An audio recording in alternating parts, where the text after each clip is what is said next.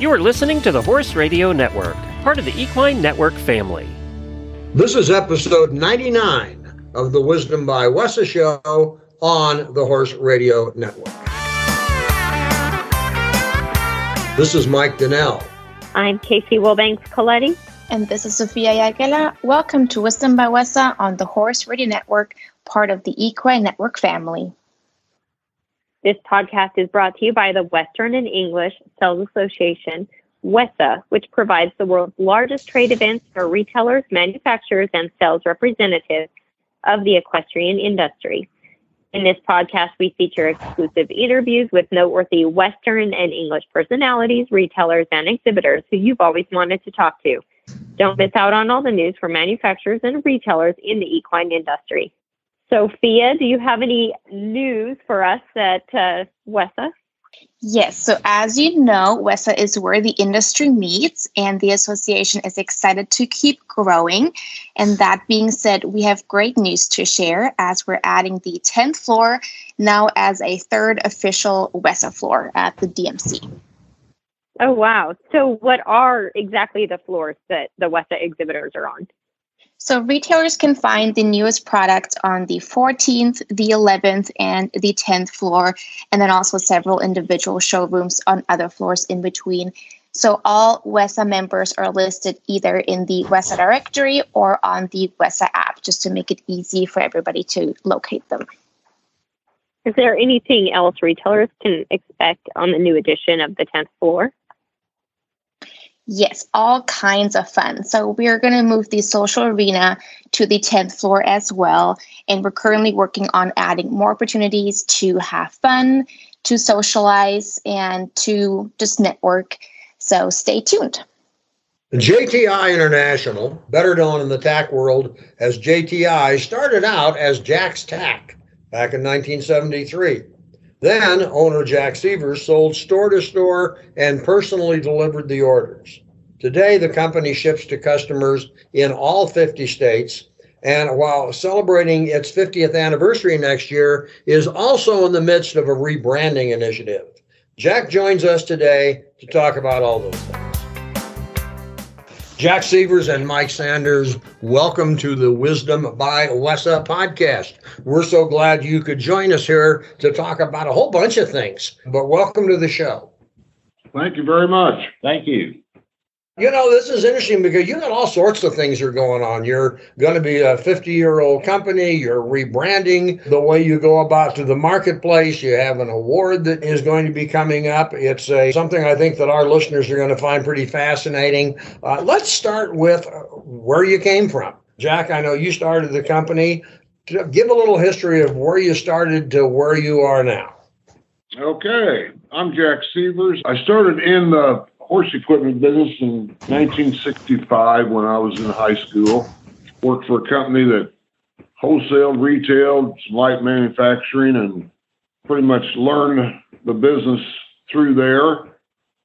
And the company split up maybe in like 67. And I went with one of the family members and started our own.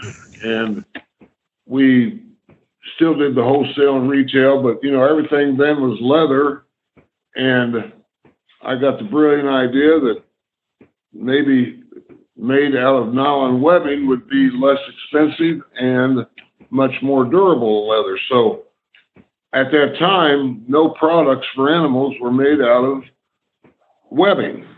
So we started a company called Fitsum, Halter Company, and made everything that was made out of leather. I designed it to be made out of webbing. And of course, I had to go to the trade shows. I think we made the first one at WESA at 1968, I believe. You know, met all the customers and had to convince them that web products were the way to go. So it took a lot. And of course, every horse person has a dog. So developed dog collars and leashes and harnesses and that kind of thing, and transpired into the cattle collars and the llama halters and so on. So that's how I got started into it. And then trying to raise a family, and I had to have more money. So I met a lot of people and started in 1973, started my own company, which at the time was called Jack's Tack. And I had a truck and went store to store because, it was all mom and pa stores back then, and, sold stuff right out of the back of the truck. And that's kind of how I progressed. And then I figured out if I had a catalog of some sort, wouldn't have to go all the way to stores. I could just ship it out. So that was the next phase. And then I had to started branding. So we had the Silver Royal line of saddles, sold lots and lots of saddles back then, and of course all the other tack that goes with it. But so that's how the brand names, and for every quality I put a different brand name to it, and eventually I got very confusing. So then we settled on because horse clothing is a very big product line for JT International. And so Shane Korn, that's been working for us as long as Mike, he came up with the Tough One line because he was in charge of all the horse clothing. So that's where we came up with it. And it was such a good line people recognized that we started changing everything over to the Tough One brand, even though we still use Silver Royal by Tough One and that kind of thing. So that's kind of the history of JT. And back in the day, all like blankets were only made out of canvas or cotton twill. And I think in 1969, there's a company that started manufacturing blankets with nylon seat cover material.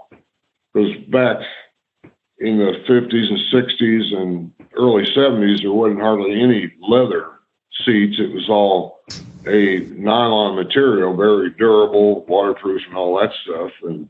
And we used end runs of rolls. And so we had all different colors of blankets, and never knew, but Shane just told me yesterday that he still got some of those blankets that are 50 years old. So I guess the material really held up. So that's pretty much the evolution of JT International.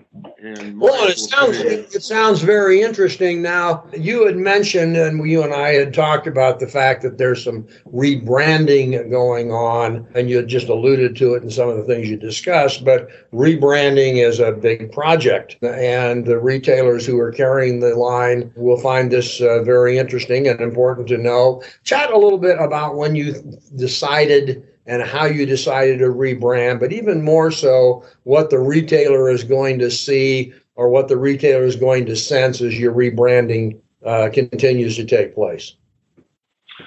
I'm going to let Mike take over on that. Hey, we're going to talk about branding, which you've been doing since you were 8 years old, and said, eventually I'm going to lead a rebranding in this place. Is that how it happened? Is there a different way to tell the story? Well, back when I was 8 years old, I'm not sure I knew what I was doing. So now talk about the rebranding that we're doing now. Our retailers, your retailers, a lot of retailers are what comprise our audience. Rebranding, I'm not certain that they'll quite know what we're talking about until we explain it to them. And so let's kind of go through what you're rebranding and how you're rebranding it and what they may sense is different in what their customer sees, say, even a year from now. Yeah, sure.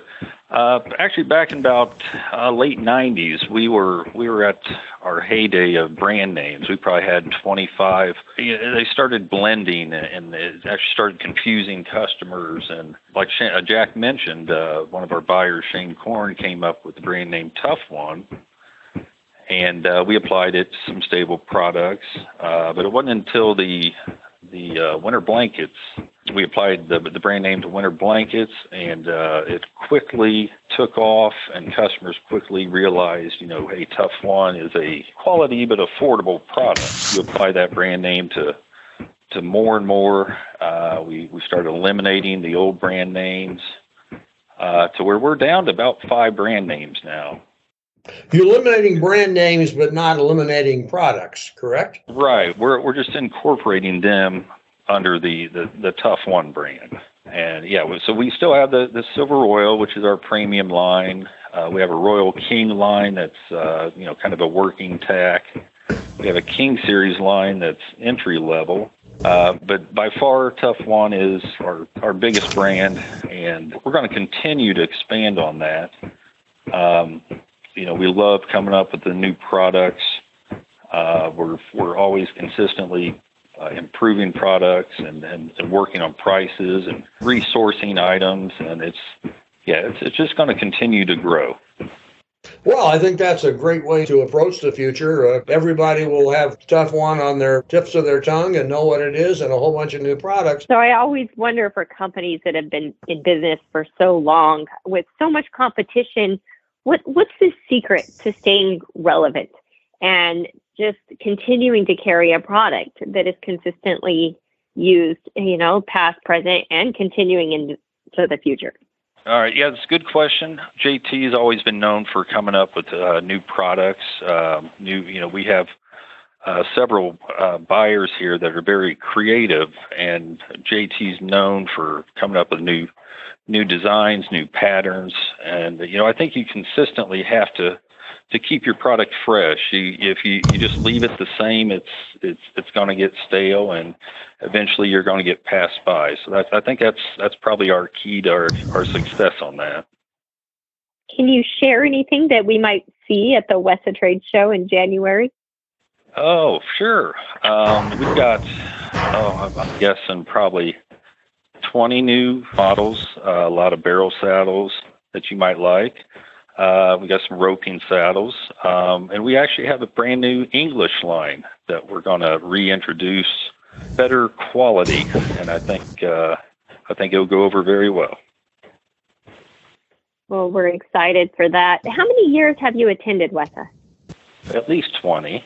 So am I safe to say a large part of maybe success isn't the right word, but certainly an integral part of your company is attending WESA and being a member of WESA? Oh, definitely. It's definitely beneficial because we find WESA is the perfect opportunity to display these new ideas and products that we've come up with, and we can get one-on-one customer feedback and what everybody thinks, and actually we've actually taken tweaks and improvements from this feedback from the show, so it's definitely beneficial. Do you have an international market as well as in the U.S., Mike?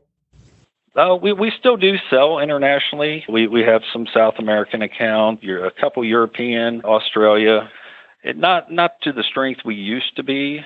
Okay. Because it's JT International, so I assumed we had an international footprint of some type. Yeah, definitely. And we're always looking to grow that market, but it's, with today's shipping expenses and you got tariffs and duties, and, it makes it a little tough for us to export, but we still have some of the loyal customers that want the product, and we'll continue to do it as long as we can. I think obviously your dealers are a large part of your success, and I hear that you are planning some sort of celebration to celebrate your 50th anniversary.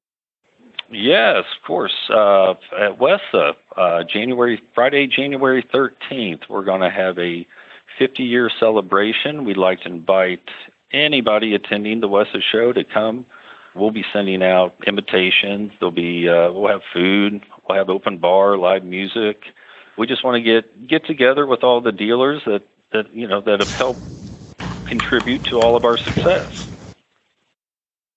That sounds exciting. We'll turn that Friday the 13th into good luck and good for the 2023. And you had me at open bar, so.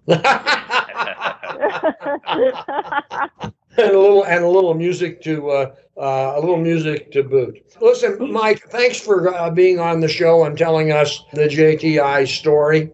Obviously, over 50 years, I'm sure a lot of people know of the company, know of the brand, know the products versus the products, but we never had a chance to raise the curtain and let people look behind the scenes to see how the company came to be, Jack's enthusiasm, his entrepreneurship, his dedication, and then finding people like yourself and Shane, the gentleman you mentioned, who basically grew up in the business, know it inside out and backward. And I think that's got to be a key to how a company has longevity, is a lot of people supporting, a lot of supporting cast, and very important supporting cast that makes the brand grow and can assure retailers that if they work with you, you're going to be there to support them with both new products and customer service.